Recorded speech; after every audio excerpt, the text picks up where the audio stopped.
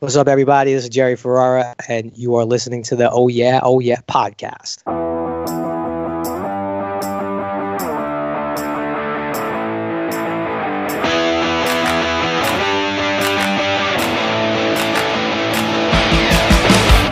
Hope you're not calling me for releasing your heart on, Ari. I'd call your mother for that, Davies. I actually want to talk to you about a little misunderstanding. See, practical jokes are for friends, and we ain't friends. It wasn't a joke, Ari. It was torture. Get used to it, pal, because it's gonna keep coming. Like the Terminator, I cannot be stopped. This is a very dangerous game you're playing, Davies. Ari, I am gonna fuck with you day and night. You know why? Because I'm younger, cooler, and better looking than you. And because I can.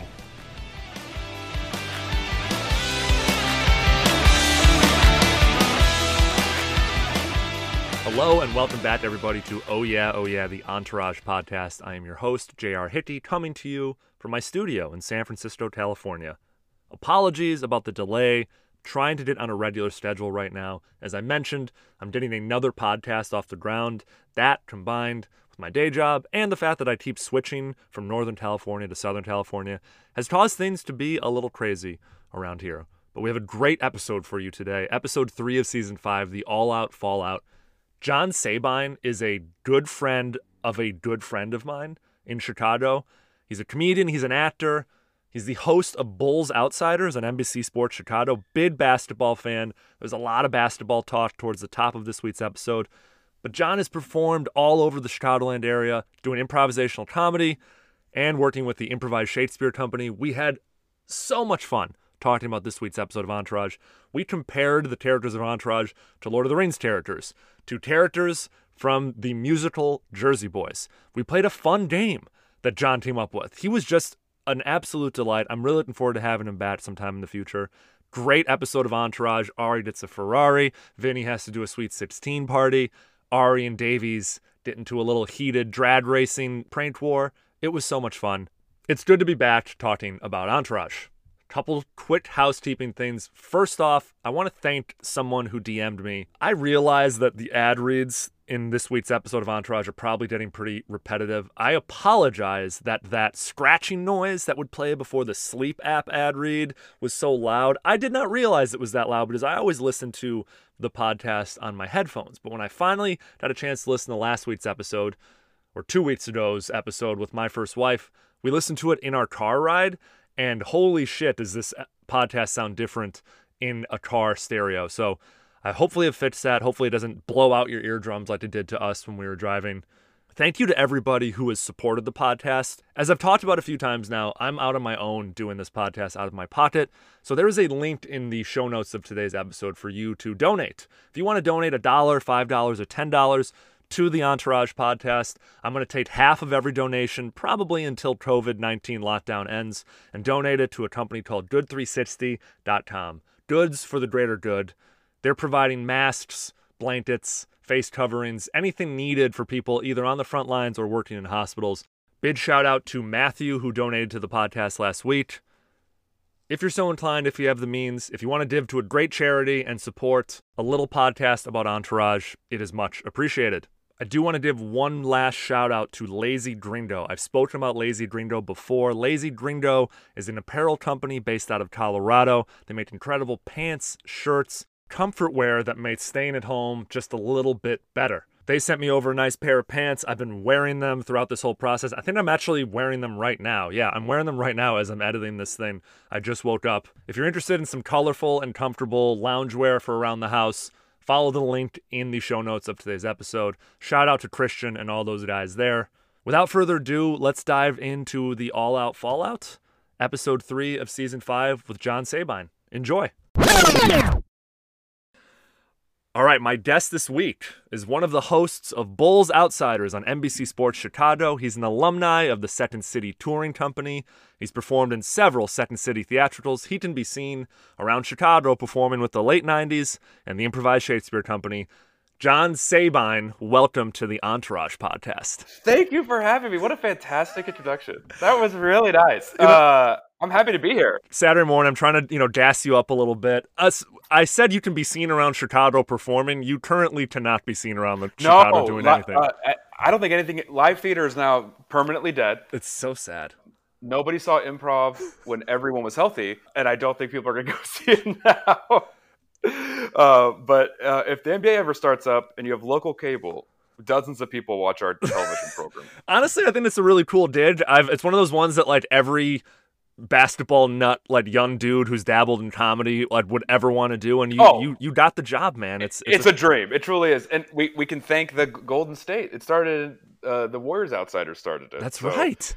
They did it. They're very nice guys. But so anyway, it is a dream job. Except the only bad part is watching the Bulls play. That's the only bad part. Yeah. I know that people listening who aren't into basketball are going to get annoyed with the basketball talk, but I can't help myself. I'm a basketball fan. You're a basketball fan. It's the Venn diagram too of NBA and Entourage. Yes. This isn't Ballers. Like that's NFL. Like this is Entourage. Like there's so many NBA centric episodes that it matters. It's the same culture. So many cameos. One of my favorite episodes ever is when they first sit courtside at the Lakers game. Ari goes, "I'm going to go out there and launch a three if I want." It's incredible the correlation between these. I've gotten a few people being like, "You talk about basketball a lot," and you know what? I'll talk about it. It's my podcast. It's about Entourage. We'll do it. We will talk about it because it's not out of left field. We're not talking about baseball. True. True. Like it makes more sense than you think it does. John, before we dive into this week's episode, the All Out Fallout, episode 3 of season 5, I always ask my first-time guests, how did you first experience Entourage? When did you first encounter? What was the overall experience like? Did you watch it all the way through? Did you see the movie? Okay, great questions. I started, I think, pretty early in its inception because I was in college during like 2005, 2006 is when I started watching it. Debuted in 2004, yeah. Did it really? Okay, great. That's what I thought. And I from Texas, but went to school in Northern California where you are. Mm-hmm. And so the California thing, and I never had HBO. My parents never had it, but we got it for like our house, and it was like a treat. And I think being 20 in California, first HBO, I think I was like the perfect demographic and the perfect time for this. Yeah. And so we did watch it pretty religiously. I don't think I finished it, and I did not see the movie. Wow. I auditioned for the movie. You did not. I auditioned for the movie. I've auditioned for like 3 movies in my life. 4 maybe. Like, I'm a bad actor. But I auditioned for the role that went to Haley Joel Osment. Oh my God. The spoiled financier's kid who's trying to sleep with Emily Ratajkowski. That could have been you, John. I got to audition for that, so I think I read the script. I think I have a loose idea of what happens in the movie, but I did not see it, no. It's basically just a 2-hour-long episode of Entourage. It was so funny when they were like, and the role went to the Sixth Sense kid. Like, why'd you even have me come in? Like, that's so stupid. And that's Hollywood for you. Oh, that's Hollywood, baby. Yeah. I remember it was like must-see, and again, I think because we were of that, we hit the sweet spot of it coming out, Like, it was perfect. Like Garden State came out, that year. Like it was like we were there, we were right there for it. Young dude, 20s, loves basketball, first time in California. Here's a show about how awesome California is on Sunday nights. It's perfect. Exactly. I'm like, and like all my roommates from LA, so we go visit. And I was like, this is LA, it's the same. Yeah. But what about you? I'm sure the listeners are. I watched it, same thing. I'm a little younger than you, so I was probably, I discovered it sophomore year of college, but there had probably been 3 seasons, so I watched them all over like a family vacation in Florida. I got like the DVDs. I did this weird thing where I just bought 3 seasons of a show I'd never seen before on DVD. Yes. Like, because that was something you used to do. There was no way to just like fire it up on your phone, so went to Target or wherever it was, bought them, watched it. Renting DVDs of TV series, I remember, was like an exciting thing. Oh yeah, because there was no VHSs of TV series. Yeah, and like you could find them for free at the library. Not to like plug public libraries, but like that was a good way. Them. Yeah, they need it. They need us. We love libraries. But yes, it's so that's when I felt like I remember watching it, and it was I loved the music. Like I really loved it. Yeah. I loved the characters more than I probably should have. You know what I mean? Because they're not super out of this world well written. No, it's But I remember thinking they were hilarious. The characters strike a certain nerve amongst young men because they just like are like these broad stroke personality types. So there's always something relatable in each person. Like Drama's super insecure. E's like a serial dater. Vinny's like the popular laid back guy. And every single person wants like a little bit of all of that. And I think that's why it resonates so much. I think that's why people are still talking about it 10 years later, especially on an Entourage podcast. It's so funny. It's a very niche community. It is. And I'm in. And I love and respect it. I appreciate it. And what a great ep too. Oh. I felt this ep had it all. Yeah, I'm really glad I'm having you on for this ep because it has a lot of fun things. We'll dive into it. But before we do, question I've been asking all my guests this season particularly, how do you think the Entourage is handled COVID/quarantine lockdown? Right now? Yeah, what are they doing? So I go back and forth. My first instincts was Drama thinks it's overkill. Mm-hmm. And then I go, no, he would go full on like Howard Hughes not leaving the house, Pharrell everything. He would be very like, where's your mask, bro? Like he would be like policing people. If someone shook his hand, he'd scream at him. Turtle would be relatively chill. He would not really, I don't think he would know what's going on. Yeah. Vinny would, I think, lean towards his brother. Yeah. And Eric is so worthless. And I think Ari would think he could beat the disease. Yeah. There's definitely an alpha thing with Ari. Yeah, he would like be taking supplements. Yep. He would take that medicine that Trump that you're not supposed to take, yep. And he would like be sick for a whole episode. Ari would some way try to be like, I'm the only agent in this town working right now. Yes, he would. It's an opportunity. It'd be like that Yom Kippur episode. Yes. Or whatever. Like it would be like that, and so he would totally see it as like a competitive advantage. Exactly. I love it. Okay. So episode 3 of season 5, The All Out Fallout, originally aired on Sunday, September 21st, 2008. I really wanted to have some like great basketball news for you, like a big trade or a signing. Obviously, it's not during the seasons, but it's before the 2008 season. There was nothing this month in NBA news. No, there was not. Except a 6'1" point guard from the University of Florida retired at the age of 31 due to injuries. Jason Williams, a.k.a. White Chocolate, who played on the Sacramento Kings, the Memphis Grizzlies, and the Miami Heat from the years 1998 to 2008, retired. This was a big moment for me, John. He's amazing. He won a championship in 07, right? He won a championship with Miami. 06, yep. White Chocolate. His highlights still hold up. Oh, my God. It gets a little annoying how often you see on NBA Twitter people like, have you seen this guy? It's like, yeah. You say it's annoying. You're right, though, but every time I'm always like, damn, they're right, though. Like, it's overkill, yeah. But I'm like, yeah, but we should be sharing this all the time. Because Mm-hmm. no one does that. If you don't know basketball, if you don't care about basketball, Google Jason Williams White Chocolate, because there's a lot of Jason Williams. Yes. One's a murderer. One's a legit murderer. Yes. Who played basketball named Jason Williams. Don't look at the murderer highlights. There's one who drove a motorcycle and got injured. Don't listen to him. The white Jason Williams. The white Jason Williams. Is the best. And they all played at the same time. That's the craziest thing. But he did retire? Wow. That week. Same week as this episode. It's all I could find. I still have his jersey. Good trivia. I still have his You jersey do? somewhere Kings? in my closet. Kane's black away with the purple trim. Don't ever give that away. Ever. I think it was made by like Champion. It's like one of those like sateen jerseys. I love that. I'm very jealous of you. That's very... He was the real deal. If he could shoot a little bit, he would have been out of this world. His highlights are incredible, but if there was a highlight reel of all the like turnovers he had, it'd be even more incredible with the things he'd try. He's kind of turtle. Yeah, that's good. I like that. He's a turtle. Quick recap of this week's episode, then we'll dive into the categories. Drama is miserable over his breakup with Jacqueline, and Vince's accountant Marvin is pressuring him to get a job. Any job. The guys head to Shauna for help, and she lines up a Sweet 16 bid for Vince. But when the birthday girl's mother insists he sit on a throne of ice, he refuses, and Shauna has to step in and renegotiate the terms. E secures Amanda and Ed Norton's interest in his new client Stripped, and Nine Brave Souls morphs from an indie flick to a Ridley Scott studio film, Smoke Jumpers. Meanwhile, Ari is thrilled with his anniversary gift from Mrs. Ari, a new Ferrari. But when he floors it in a grudge race with Adam Davies that bangs up his new toy, the gauntlet is thrown down. Ari and Davies battle it out until Ari storms over to his old agency, forcing Davies to apologize. John, what was your favorite moment from this week's episode of Entourage? Him confronting Davies. Ari confronting Davies. It's it. It's like the highlight of like the season almost.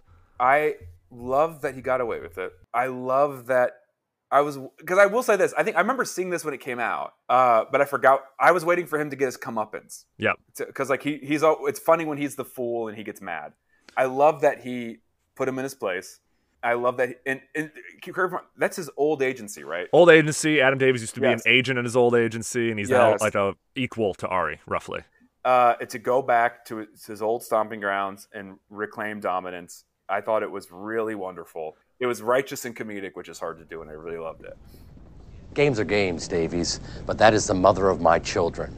So apologize, or I will kick your ass in front of your entire deadbeat agency. That is what we call a bitch slap. A bitch slap for a bitch. What do you say we go outside and finish it off, huh? You are going down for this, Ari. I don't really care. Now you apologize for what you did, or I'm going to knock you the fuck out. Right here and right now. I'm gonna count to 3. 1.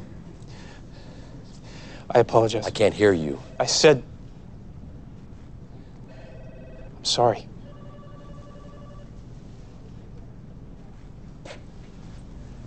Nice seeing everybody again. Come on, Lloyd. Gold, you have fists of fury. I like that Ari, in all of his blustering macho bullshit, has a line, and that's like family. And he's like, you crossed the line, and now you have to pay for it, Yeah, I actually kind of like agree with him on this. Yeah. And it was their anniversary. Yeah, that's true. Right. Yeah, I forgot about that. It was a very sensitive thing. Now, granted, everything he started everything. That's the only thing. Like, there was not a point that he wasn't the instigator. They had a fun little street racing, which like was interesting to say the least. But he's the one who's like, Lloyd, shit in a bag, put $100 in it, and we'll get this ball rolling. Poor Lloyd. This goes without saying. Is Lloyd the MVP of every single episode? Yeah. There was a line where it was like, I was involved in some street racing, and Lloyd goes, oh, sexy. And he goes, it was with Adam Davies. He goes, oh, gross. Yeah. Like that alone. Yeah. I was worried about you, Ari. You're never late and you always answer your cell. Yeah, well, I had a little problem with the Ferrari. Already? Yep, I was involved in some illegal street racing. Ooh, sexy. With Adam Davies. Ooh, gross. Yep, and I lost, so I owe him $100. Oh, fuck Adam Davies. I'd like to see him come here and try and collect. Well, my confidence grows tenfold knowing that you have my back, Lloyd, but I don't Welsh. So, here is $100. Please put it in a brown paper bag along with a nice big pile of shit and send it over there. Excuse me. Human shit, Lloyd. Right now. That is really disgusting, No, Ari. really disgusting is going to be the American Psycho-style dismemberment I'm going to perform on you if you don't do that right fucking now. What about doggy poo? Human shit, Lloyd. Yours if it's easier. Otherwise, go camp out in the men's bathroom or the women's bathroom, whichever will have you. But I need a specimen. Retzley's performance, the yin and the yang of Ari Gold and Lloyd, it's perfect. People say it's one of their favorite interactions and relationships in the show. I would say my overall favorite moment is just the entire Adam Davies Ari Gold like prank war. It was just like some good old-fashioned TV fun, like it was madcap. Yeah, the cops show up. You're like, what's going on? Funny. It was perfect.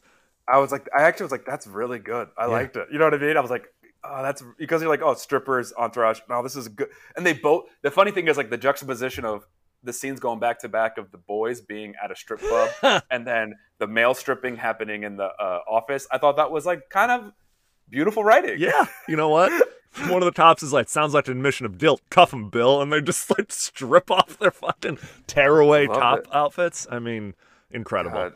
And then it gets into a revenge porn area, which like, let's just leave that one alone. But ahead of their time. Yeah, truly.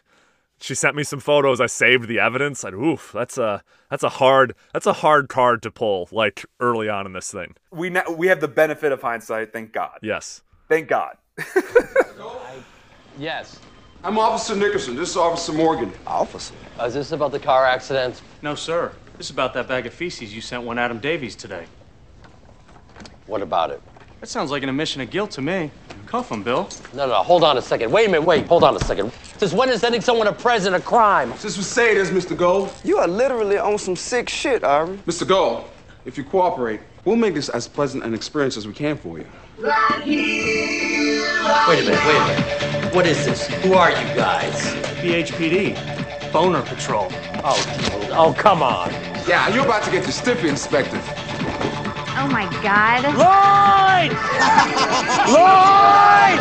I'm out of here, Ari. Hold on, T.I. Call me when you're done with your entertainment. Lloyd, you speak their language. Make it stop! It'll be over soon, Ari. Just close your eyes and think of pussy. John, every week we talk about our favorite bros being bros moment, and that can just simply mean like moments of male friendship. Not really like them being broy, but them just being a group of guy friends. Did anything jump out at you as particularly being resonant? Yes, when they left together and Johnny stole the bourbon. That's what I wrote down too. Oh, That's I love so funny. I love that. Fuck that. I'd rather be bankrupt. Turtle, you know how you drive in Grand Theft Auto? Way ahead of you, Vin. What a waste of time. Not a total waste. Oh, you boosted their scotch, Johnny? Fuck them. The way they insulted you, bro, they had it coming. Let's get hammered like St. Patrick's Day. I know a place. Because also, like, that's a victim. That's like Robin Hood stuff. Yeah, a victimless crime. These people who are like clearly like near Yes. billionaires in Beverly Hills. And I would love to spend a good 10 minutes talking about that family in a We will. minute. Like, We will. I was thrilled of the casting. And I was like, how did they not get their own spin-off show? I would watch this couple. I would watch this family. Like, every week I'd watch it. That was too good. They were overqualified for those roles. And they were like they had too little screen time. Let's put Let's put a pin in Fran Drescher and Kevin Pollak. So good. Made so much. Like, I was like, how did they? That's too good. And low key, my other favorite bros being bros is when E kind of lies to Vinny. Yep.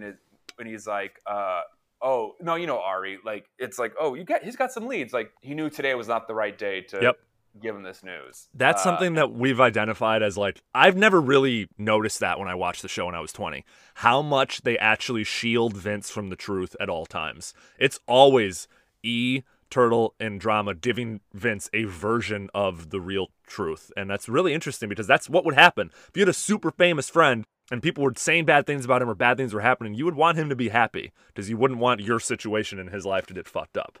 Especially a guy like that Yeah. who's like straight up like calm and zen the whole time. And like he's at his best when he's calm and zen. Like, the only way for him to be successful is to not care about stuff. Yeah.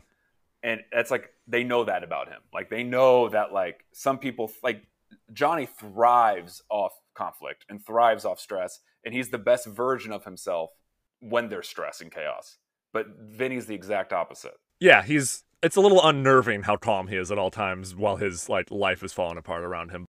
I would say one more bros being bros, just the very open of the episode. Turtle is begging for details about Vince's hookup with Justine Chapin the week before. That was just seemed very relatable to like a young group of 20-year-old guys.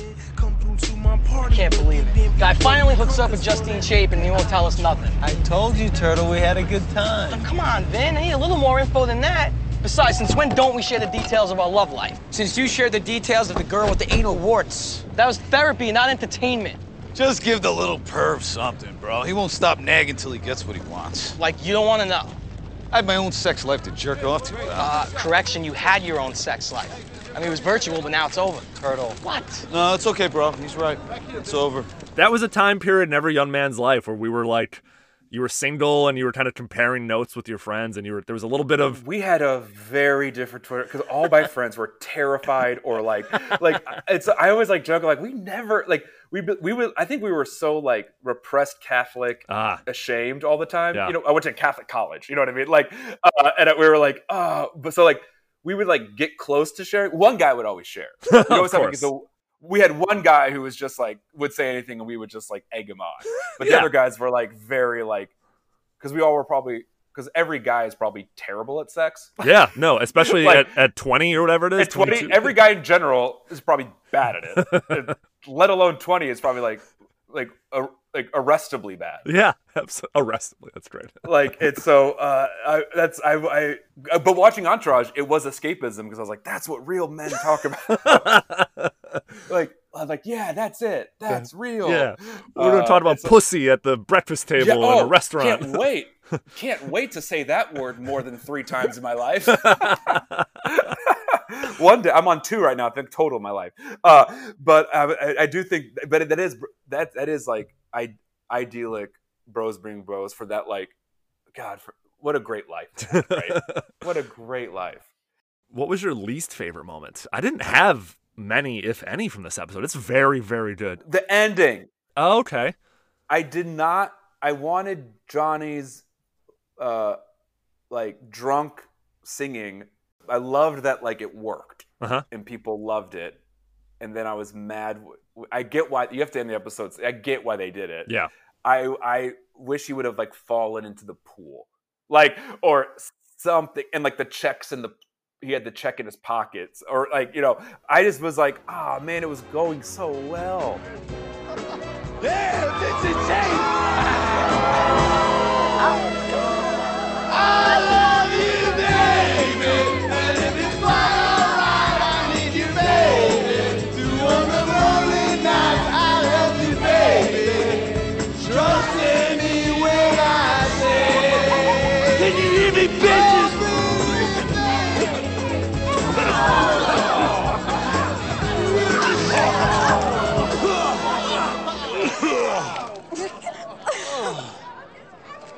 I hope you got the money in advance.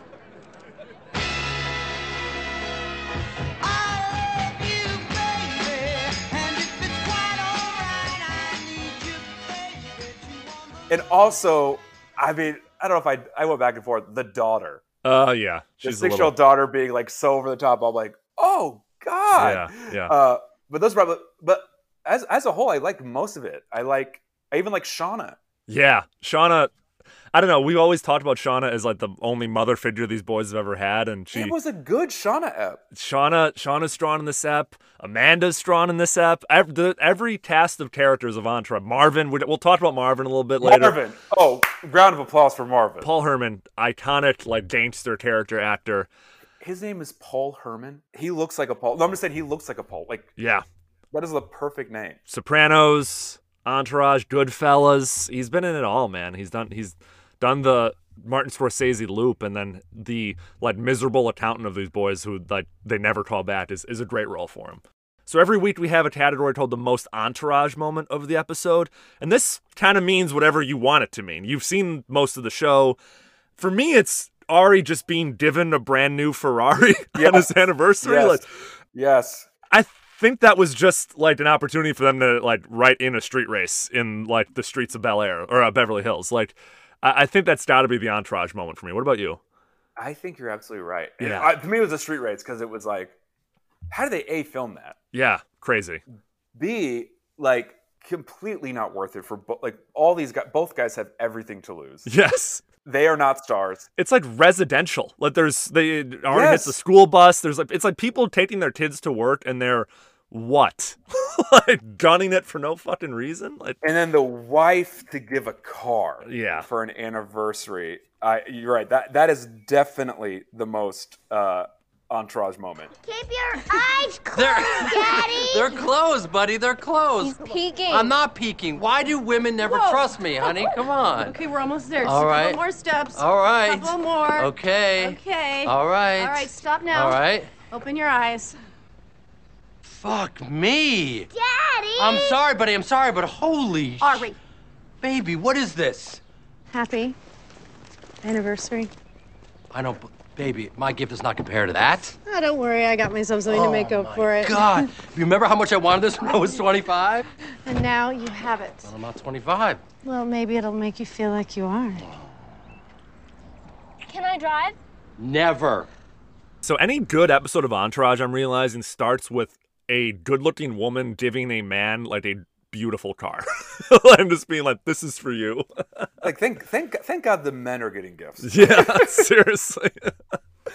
But yeah, that was probably the most Entourage moment. Or Ari is like probably gonna own the Entourage moments because like the tone of the show is so him because he's just is garbage. And so not a lot of E, not a lot of love for E. I'm realizing. I think that E is. I don't understand how he got the job. I get that they were in a pizza place, but like we're like Turtle.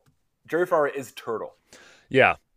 That makes sense. When we had Jerry on, he spoke at length about the character, and he said, like, listen, as for all the things that Turtle does that, like, you know, aren't really great, at the end of the day, he's the most loyal out of all the guys and will literally do anything for his friends, and that was what he really wanted to come out in the performance. And I think he did. Like, I agree. Super underrated part of every episode. He has some of the funnier lines. He never gets in his own way. He never fucks up the episode.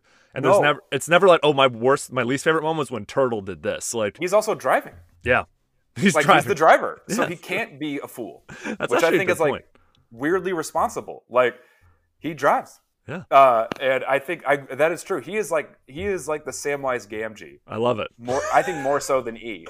I think E has ambition. The first Lord of the Rings Entourage reference in 58 episodes of Oh Yeah. But well, let's do this. Because there's four hobbits, right? Okay.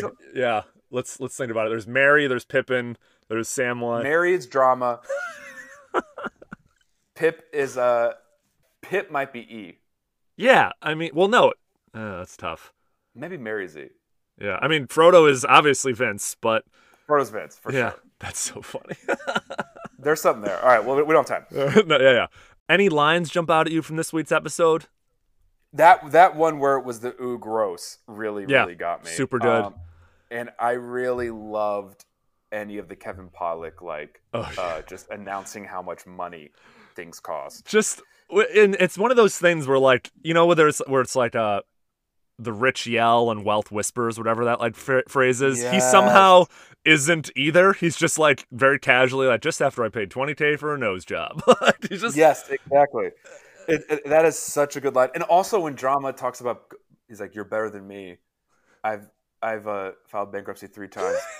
Probably while I'm alone. Like, those 3 sentences together is so funny. Yeah. And then Paul Herman goes, "It's probably because you're fucking ugly," which is like really unnecessary. Adam Davies has some great lines throughout his feud with Ari. At one point he says, "Word is she took on the whole new media division at the La Quinta retreat," which is just, as an actor, I would love to utter those words. Like, it would just be, yes. And the way he like kind of like, you know, pops his eyebrows up, and he's like almost like gleeful about the fact that like Ari tried to take the shot and missed. I think the Adam Davies, Jordan Belfi performance is very underrated. I mean, he's the perfect foil for Ari's like macho bravado. Adam Davies is just like very snake-like and oil.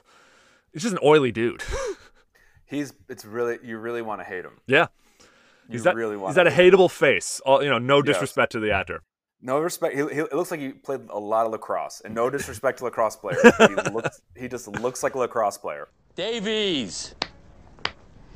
Bravo, Ari, bravo.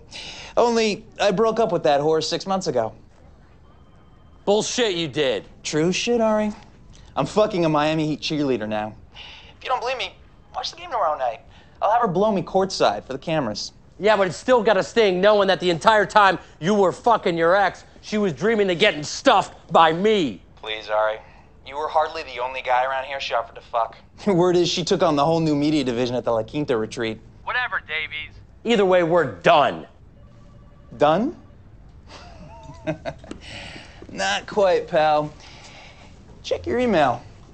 I think you're gonna like it. I found it on the World Wide Web. The missus! It's from a little-known piece of cinema called Hard Bodies 3. Did you book that job for her? Every week, John, we talked about our favorite songs from this week's episode of Entourage. The last couple weeks have only been okay with music. This week's episode of Entourage has so many good songs. We have a playlist, a Spotify playlist. It's called the Oh Yeah Music playlist. The link to listen to that is in the show notes of today's episode. Did any songs jump out at you? I've got a bunch here that I can walk us through if you don't have any that... Well, the one that, when they were pulling up into the house, that rap song. Brooklyn Girls by Charles Hamilton. I remember that song from being 20 years old. I really enjoyed it. I really thought that was a good one. Like this. Y'all know my name. I'm an uptown boy with soul flavor. The beat is D minor. How you doing? I have Vincent Chase for the Sweet 16 meet. Coming through. And please take your It just sounded like something you would hear in 2008. It had that. It did. It's by Charles Hamilton's the name of the artist? Charles Hamilton, who sounds like a classical pianist or something, but the song's called Brooklyn Girls. That was one of the ones I was going to call it. The Cool Kids have a song at the beginning of the episode. Cool Kids are from Chicago. It's called Basement Party. Bass spelled B-A-S-S. That's when they were driving the Escalade to the deli and they get out of the car and walk and talk. I honestly, I could keep going, but I'm just going to put all the songs in the playlist because there are so many good ones. Even all right, I'm gonna listen to them because it was a good app, I thought, of music. Yeah, shouts to Scott Venner, the music producer of Entourage. He always does a good job of picking incredible songs throughout, and then always that end song, "Can't Take My Eyes Off of You" by Frankie Valli and the Four Seasons. So good. It's, you hear it at weddings a lot. You hear it, but did you ever see Jersey Boys? It's fantastic. I mean, when that song starts playing or the actor starts performing that song, people were dancing in the aisles at Jersey Boys when I saw it for the first time. It was like a good wedding song starts off like a slow song and turns into a banger, and that one does.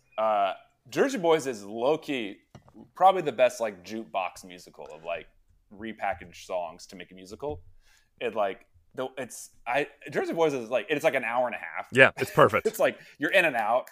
It's amazing. I've seen it 3 times, I think. I was saw it in Chicago once, very early on in its run. I saw it in Chicago, yeah. Yeah. Saw it later when, it was in Chicago for a long time. And then I was in Vegas with my wife, and we knew a friend who worked. What a group. No way. And she's like, hey, do you want some tickets? I'd like tickets to some Cirque du Soleil and Jersey Boys. And we took them both and saw them both. By the 3rd time, I was like, okay, I know the Jersey Boys story. Every line is what did my brother say? Nah, let me give you the real story. It's just whoa, what did that sassafras tell you? Come on, I'll give you the real McCoy. And you're like, what? Did you write this in an afternoon? Is this a first draft? The line I remember from that play that I still think about is a kid runs into the bowling alley. Yes, I know exactly what you're going to say. And one of the Four Seasons turns to the audience and goes, yes, Joe Pesci. Yeah, that Joe Pesci. That is truly the only line I remember. Yeah, that Joe Pesci to the audience. And us sheep in the audience always go huh? Oh, we need to hear that Joe Pesci because when he says Joe Pesci, that couldn't be what? Oh, it's that. Did you know? Oh, that's. I can't believe you said that is truly the only thing I remember from the whole thing. I think anyone that's seen that play remembers that line, so I like to, it's not often that I can bring up one single line from Jersey Boys to somebody. So which Jersey Boys are Entourage? Which Four Seasons? Because I'm just kidding. We can't do it. Frankie Valli is Vince. Yeah. Oh, yeah, man. Duh. The listeners, they're gone. They're gone. Or they're more. Yeah, hopefully. But yeah, and him sing at the end. It was that's a great birthday thing. Yeah. He did a great job. And then Johnny joining him. That's a little bros being bros. Because I don't know, Vince, he can't really sing that well. No, he can't. And Drama's I can't let my baby bro go out like this. There's a little bit of a guy helping out another guy to help his confidence. That was nice to see. I liked that. And literally, bro versus bro. The other friends don't join. It's family. This is a family thing, which I do like the moments in Entourage where you see the blood closeness. Definitely. And that level of loyalty. And without Johnny trying to be an actor, I don't think Vince does. That's true. That's a good point. That's something we've never really brought up, that I'm sure in some way Johnny was Vince's inspiration for going into this. Yes. And he could move to LA because Johnny did it first. Yeah. He felt when John Hamm only knew Paul Rudd, but he's well, I know one person. Yep. I'll sleep on Paul Rudd's couch. Yeah, that's a great story. Without Paul Rudd, there's no John Hamm. That's crazy. Yeah. Stuff like that, where I think it's he really created an ecosystem for Vinny to come and then surpass it. I love the analogies we're making. We've now compared the Entourage to Lord of the Rings characters, the Four Seasons, and now we're comparing Vince and Johnny Drama to John Hamm and Paul Rudd, which is pretty good, actually. I love that. You're just too good to be true. Can't take my eyes off of you. You like heaven to touch. I'm not letting him go out like this. Not my bro. Nuts. What are you talking about? He sounds great. Stop it, drama. Nuts my ears, you don't. Put your jacket on. You're just too good to be true. Can't take my eyes off of you. Caught in the way that I stare. There's nothing else. Speaking of celebrities, every week we talked about the celebrity cameos in each week's episode. There are so many good celebrity cameos in this week's episode of Entourage. It is chock full of it. And what are these cameos though? So that's a good point. So T.I. is probably the only true cameo. Yes, that's a cameo. Yes. And then Fran Drescher and Kevin Pollak are like doing a walk-on role supporting character bit. But I consider them both like, I mean, they're two of the most successful actors, comedians, impressionists of all time. Who do you want to talk about first? Let's just dive in. We got 3 choices here. T.I., Fran Drescher. Fran Drescher, 100 times out of 100. If in any scenario, Fran Drescher. Fran Drescher is fantastic in this. She's perfect. And like, kind of not over the top. Yep. Like kind of subtle and like, actually, like, you know that woman. Like, yeah. She's not like a real housewife. She's like an actual, just like, you could tell she doesn't have time for these people. Yeah. Like, which is exactly how they'd be. Like, I don't have time for you. And I thought she was fantastic, and she looked, and the casting of Kevin Pollak too was, yeah. Those were 2 great things. There was one moment where Kevin Pollak says, "What if we?" And then Fran Drescher does, "I've got it," and just like powers him in front of the boys, and they all kind of like widen their eyes, because that's the exact power dynamic that would be happening in that situation, in that gaudy, over the top house that's like head to toe in like, you know, giant rugs.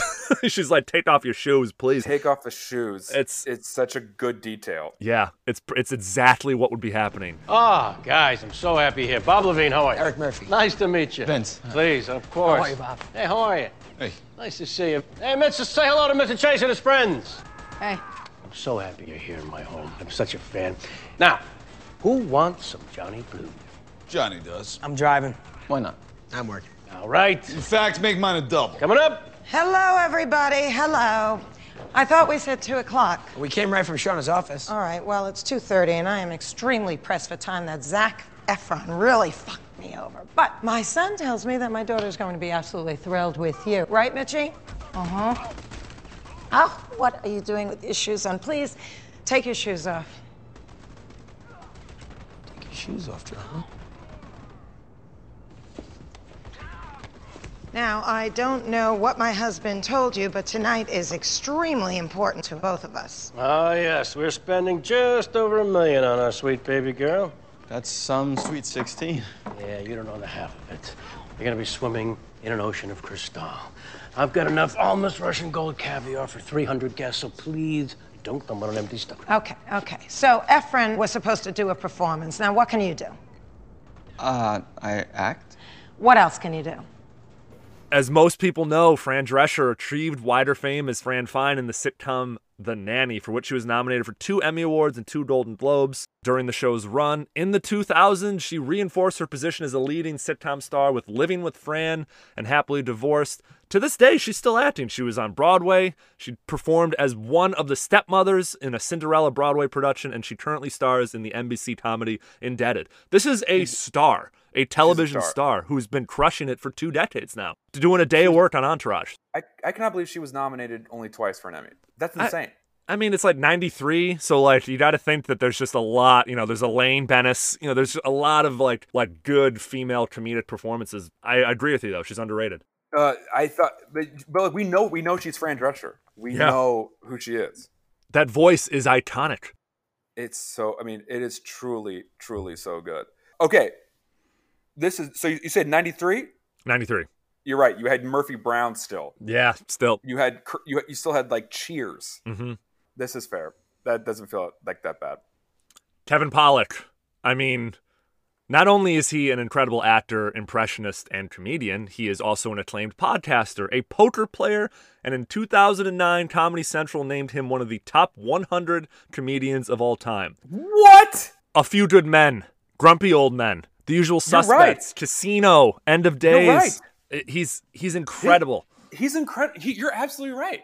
I would have been shocked. I mean, no shade to him, But then you think about he's a really good he's a really good comedic actor in movies that aren't comedies. Mm-hmm. He plays like the supporting character to the main character who, like, you know, I don't even know how to explain it well, but like, you know, he just plays he's that guy. That's what the point of this kind of like podcast category is. But he's incredible. The first great Walken impression, right? Too. Yeah. His Walken impression is like considered the Walken impression. He's got like over 50 like nail impressions. I think he did a whole Netflix special that was just impressions. I had an opportunity to chat with him once after a Sketchfest show here in the Bay Area at Piano Fight. And I mean, I'm sure the conversation was like probably just me fanboying out, but just he's from San Francisco, went to school in San Jose. God, I love that. My best friend in the whole wide world knows his wife or fiance pretty well and has gotten to meet him a couple of times. And it's like, he says, like, again, he's just truly the nicest guy, like just truly fun to talk to, really nice, like down to earth. And like, we shouldn't be shocked by this. Because, like, he's such a good actor. Of course, like, you have to be that good you have to be a real person to be a person, you know? Yeah. But he sings his praises. I mean, again, that family could have its own show for like 2 seasons and I'd watch most of it. Well, I actually want to call out, we have something called the Faces in the Crowd Award. It's like someone you might not recognize, but actually goes on or has a bigger career. So the son, Mitchell Levine, did you recognize him? It wasn't Josh Gad, was it? No, close. I mean, close is not really the right way to say it, but like, this is another young, like, actor on the come up who's kind of on the heavier side, but this is Troy Gentile. He's an American actor, but he's best known for the title role of Barry Goldberg in the ABC comedy series The Goldbergs, which has been on the air for 7 years. He's done 163 episodes of The Goldbergs. Yes. Oh my God. Oh my! He's also played a young Jack Black in 2 different movies. Yep, Nacho Libre and The Pit of Destiny. I love that you're like Googling alongside me. Because I was like, I had to see who that was. This is really the sweet spot for Entourage in terms of its cameos, in terms of its like, just like the revolving door of characters and actors and actresses that come in and out of the show mid-season 4, mid-season 5. They're unmatched. Once you get to seasons 7 and 8, it becomes a little ridiculous. There's literally a couple episodes where you have like 8 celebrity cameos at a time, and it just becomes very overwhelming. But this felt like a lot of fun, didn't it? Like hanging out with these people in this world. And yes, I completely agree. And I actually let's not forget T.I. Yeah, because they actually do like a commentary on Hollywood. Like they actually like kind of take a stance, and actually it's not just fluff. And they say like gangster, like I'm tired of like this is what I'm getting offered, and it's like it didn't feel like it was meant to be like T.I.'s crazy for thinking this. Yeah, it felt like, oh no, this is like here you go. Like it felt like an actual starting a conversation or planting the seed of like, I never thought of it that way. Like to people who would be watching, which I thought was really nice. And to people who were watching who have never been in a, Hollywood agency meeting, they probably figure like this probably happens. Like typecast people go in and go, can I please do something else? Like I don't want to just be a drug dealer, gangbanger. Like, oh yes, Dinklage never playing an elf or anything. Yeah. Like, there's a lot of Middle Eastern actors and actresses who are like, I'm not going to play a terrorist. Yeah. Like, I'm just not. Like I'm done, and that's important because like these narratives enforce biases and stereotypes, good or bad. And when you think about how hard it is to be an actor and how cutthroat and how you're living paycheck to paycheck, the fact that these people go, no, I'm going to take a stand because it's what I believe in, when they really could just collect a paycheck as being a terrorist on 24 or something like that. Like it's really incredible. It really is. It is like, it should be more heralded because it's pretty amazing to say no to work. Look at Entourage making some social commentary in 2008. Truly, like, good for them. Gangster, drug dealer, rapper. I may as well be playing my fucking self. Listen, what do you want to play, Othello? No, I want to do Black Sabbath. The Ozzy Osbourne story? It's actually a story about a young black supermarket checker who falls in love with an older Jewish woman. And I'm thinking Meryl Streep. We love Meryl Streep, Ari. Meryl Streep is good. Yeah, it's set against the Crown Heights rides. Any love scenes? 3. I mean, I could pull it off. Here, I have a question for you. Yeah, let's hear it. So I watch a lot of Curb Your Enthusiasm, and it's very similar in the sense that it's about LA life and actors and actresses, and like, what is the cutoff? Like, what is the famous where you are a cameo as you, or you are a famous actor playing a character? Because like in Curb, like Vince Vaughn plays a character, Yeah. but like Ted Danson plays Ted Danson. I think it's timing. I honestly do. Because towards the end of Entourage, you have Mark Cuban. You have a little And he plays a little Mark man Cuban? named Mark Cuban. I don't know if you're familiar with him, John. He's in in Entourage in season 7. He Oh, I got it.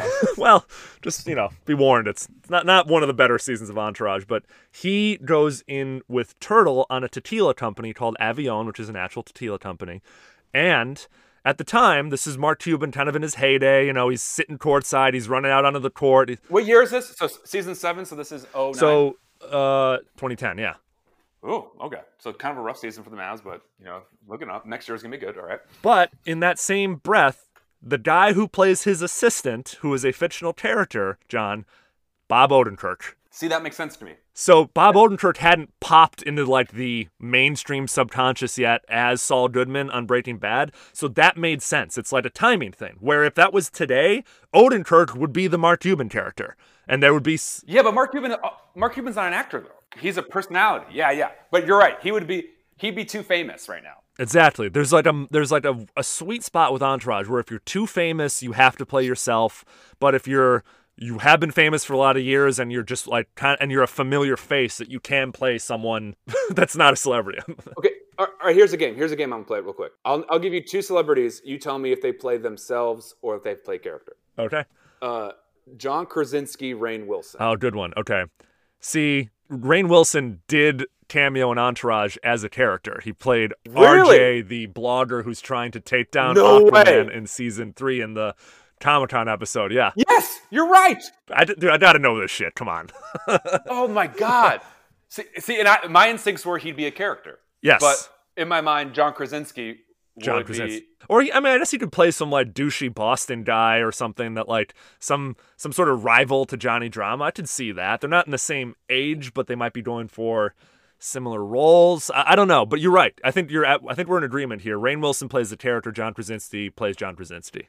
And I think if you have a celebrity wife that helps be yourself, like, so him and Emily Blunt could be out and about, okay, let's do Kate McKinnon from Saturday Night Live, and let's do Kenan Thompson from Saturday Night Live. Honestly, just knowing Entourage, Kate McKinnon would play some sort of agency person. Yep. Or, some sort of creative person in the agency, a character, and Kenan Thompson would be Kenan Thompson, if only to give the show a little color, because there's so little color in the show, let's be honest. It's crazy going back and seeing how, how white it is. Yeah. It's like watching The West Wing. You're like, yeah. Couldn't one of these? Okay. So this is a great line of question. It leads us into one of my favorite questions, which is, how would this episode be different in 2020? Now, obviously, all the inflammatory speech and revenge porn stuff aside. Yeah. The problematic stuff aside. Yeah. Plot point wise, what's different? The app Cameo, sure, I think has demystified celebrities doing stuff like this. That's true. I think people are now it's a part of the gig. Yeah. Now, it wouldn't be such a step down to do this. Yeah, my sister, when she got married last year, got a cameo given to her by her bridesmaids from one of the Real Housewives of New York. Which they all one? Sonia. No, Luann. Oh, the Countess. The Countess. Oh my God, that's a big one. Yes. I had 2 friends on Instagram stories. 2 friends who do not know each other from different parts of the world. Both get a Sonia from Real Housewives cameo the same night. So it was in the same bed. We're in the same. It was she did one after the other, and I was like, "Whoa!" It was so disorienting because I thought it was the same one, but it wasn't. It was 2 separate cameos. How crazy is it that in today's world we're just paying celebrities for literally 30 seconds of their time? Truly, it's insane. Oh, the porn stuff doesn't happen either. That kind of that just isn't a card to play. I think because it's I think because we have it's so pervasive in our culture now. I just don't think it's a scandal anymore. Yeah, like the idea of nudes and sending nudes. Yeah, it's just it's sending so much... nudes is a thing that is college kids that we are it's what's the big deal? I'm like, what? Yeah, exactly. It makes me feel like I'm 100 years old. Agreed. Adam Davies would be like, okay, you sent me my ex-girlfriend's nudes. I've seen them. A lot of people have seen them. He kind of shrugged it off. I completely agree. What do you think? I want to go back to what you said. So the app Cameo, it's a small encapsulation of what Vince could be making money off of. So this idea that he can't even land a Sweet 16 did, In actuality, in 2020, Vince would just be getting paid appearance fees in like Vegas nightclubs, corporate gigs, private parties, or he'd simply just make money promoting something on Instagram, because he'd have like 4 million followers, and it would just be like... He'd be like Sobe Life Water guy. Yeah, like, exactly. You're the commercialization of image because of just having a screen in your pocket is like so much higher now than it was then. Because you're right. He would find a way to make money.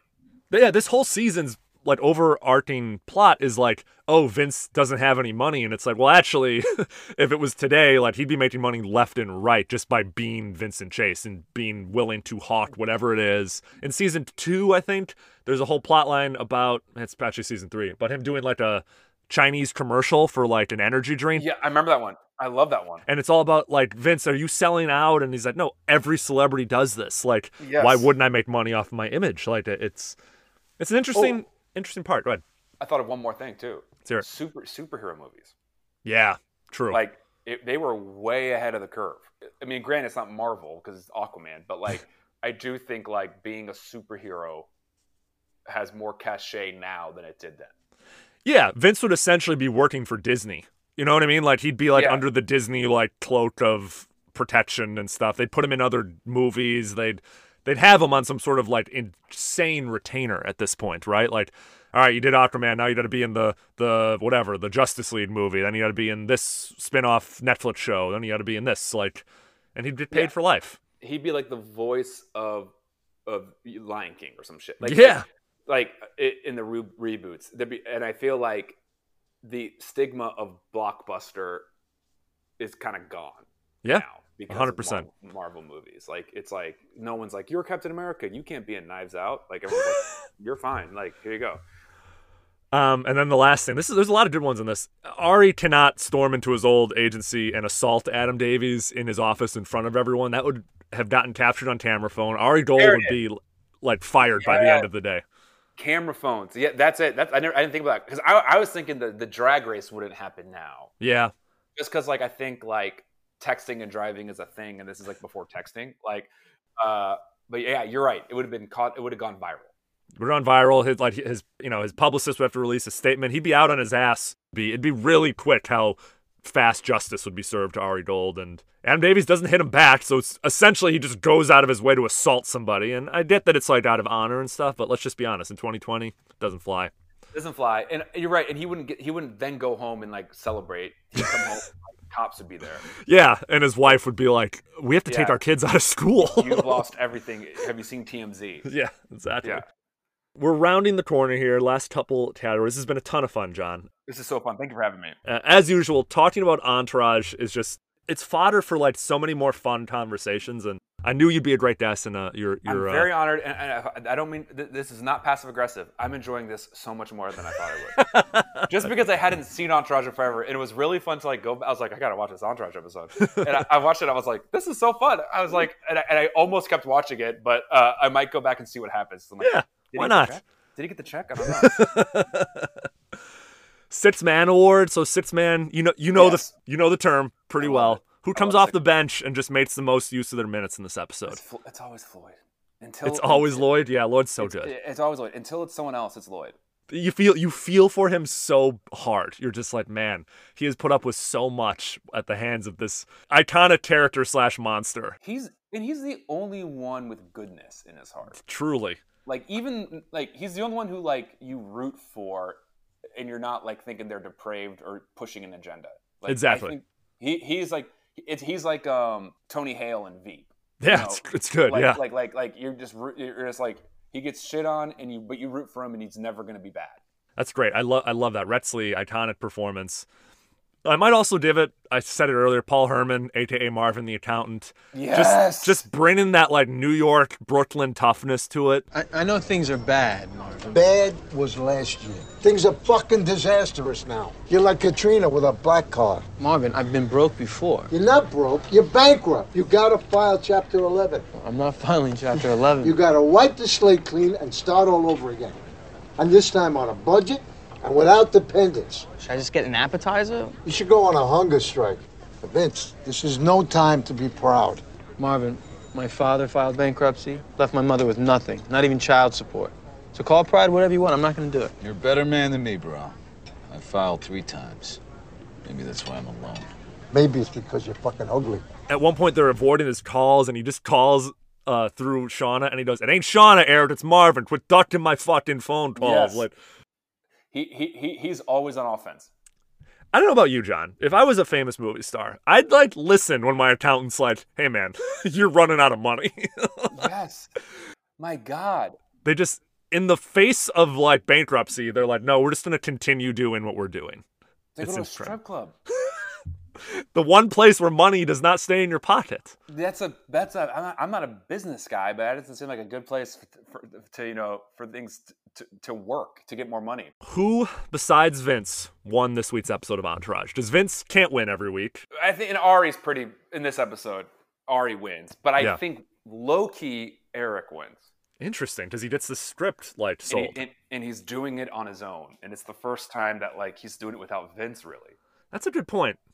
And he's like kind of like being a professional, and like Ari didn't believe in him, and then he went to her, and she was like, "Yeah, you did a great job. That's a great script." Like, yeah. And so I kind of think low key he had like the biggest win for himself.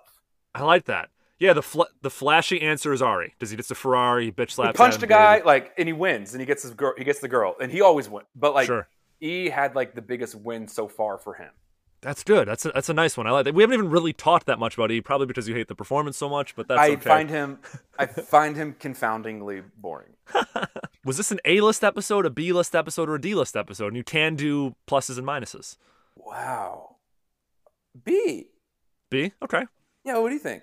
You have a better frame of reference. Yeah, it's probably closer to a B plus, A minus for me, because there's not a lot wrong with this episode. Like usually when we talked about this category, it's like, yeah, but then there's the whole this thing, or the whole, this plot doesn't work, or I would have liked to see more of this. But I liked the amounts I spent with every character. I liked all the plots. I liked the story. It was two simple stories, two plots. I'm gonna avenge my wife. I need to go to this birthday party, which is very simple. It's not like a particularly like plot heavy episode where they're like trying to like land a director or like get Vince a role, but like every once in a while it works as just like a standalone fun episode of Entourage. So I might even go A minus. I think I'm but-minded B plus for sure. Like I think I am. Like because you're right. It was just very like it wasn't. It was just a great day in the life. It was 100%. One day. John, last question. Asked this for all my first-time guests, and I would love to have you back at some point. Maybe like we can. I would love to. You can watch like a random episode, maybe a Mark Cuban episode, and then we talk about it. I would be so in. Oh my God! Please. Who are you in your own real-life entourage? God, I thought of man. I mean, I don't like to drive. You can be a combination. A lot of people go, I'm this part of this person, this part of this person. I think we're all probably more drama than anybody, just because everyone's insecure. Yep. I think who's the other woman agent? Dana Gordon. Yeah, I think I'm her. I really like her. I'm probably a combination of like drama and E. If you say Vince, you're a murderer. Like, but in the entourage, I think I'm like sillier than my friends. So whoever this is that Turtle or drama? Probably. That's drama. Yeah, I mean, come on. You're also, man. You're in comedy. You're in acting. You got to have a little drama in you. There's a little bit of that, like just like pushing shit up against the shore and hoping it comes back. Exactly. Like being a failure, you get used to saying no and rejection. Rejection just kind of comes with the territory with drama. You miss it, and I'm missing it during quarantine. But yeah, who do you say? I say E because I was like a serial dater in college. I also like, not that my friends have gone on to bigger and better things than me, but like I have friends who are just bigger than me. Like I'm a pretty tall dude. I'm like 6'1", 6'2", and my 3 best friends are like 6'7", 6'5", and 6'6". That's Chicago friends, right? Those are that's a big Midwest thing. Midwest guys, that's like corn. It's so something crazy. In the milk. Yeah, everyone is so much taller than I ever anticipated. So I've always felt like the like guy who's trying to keep up, which is crazy because I'm not short or like. No, 6'1" is not. Yeah. yeah. There it is. Yeah, you're E because his height is a big part of his the character. I honestly, in doing this podcast and doing this kind of like deep dive rewatch, John, I really identify a lot more now with Billy Walsh. Dude, I was about to say Billy.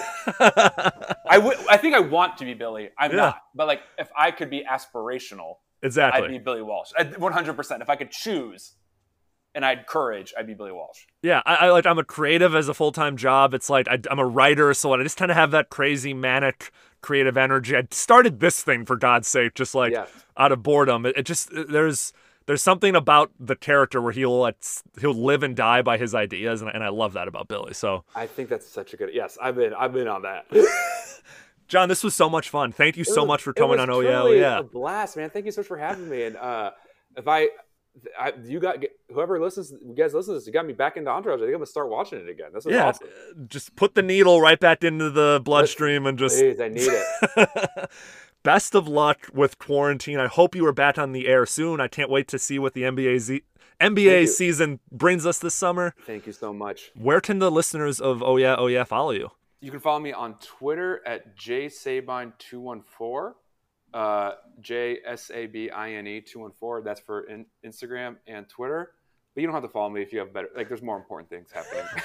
Yeah, you know what? And let's end on this. There are a lot of crazy things happening in the country right now. Sometimes it feels good to talk about a TV show that went off air 9 years ago, just for an hour of its tape. I hope that's what it provided for you guys. Absolutely. Thank you so much for joining, John, and we'll talk to everyone next week. Thanks again.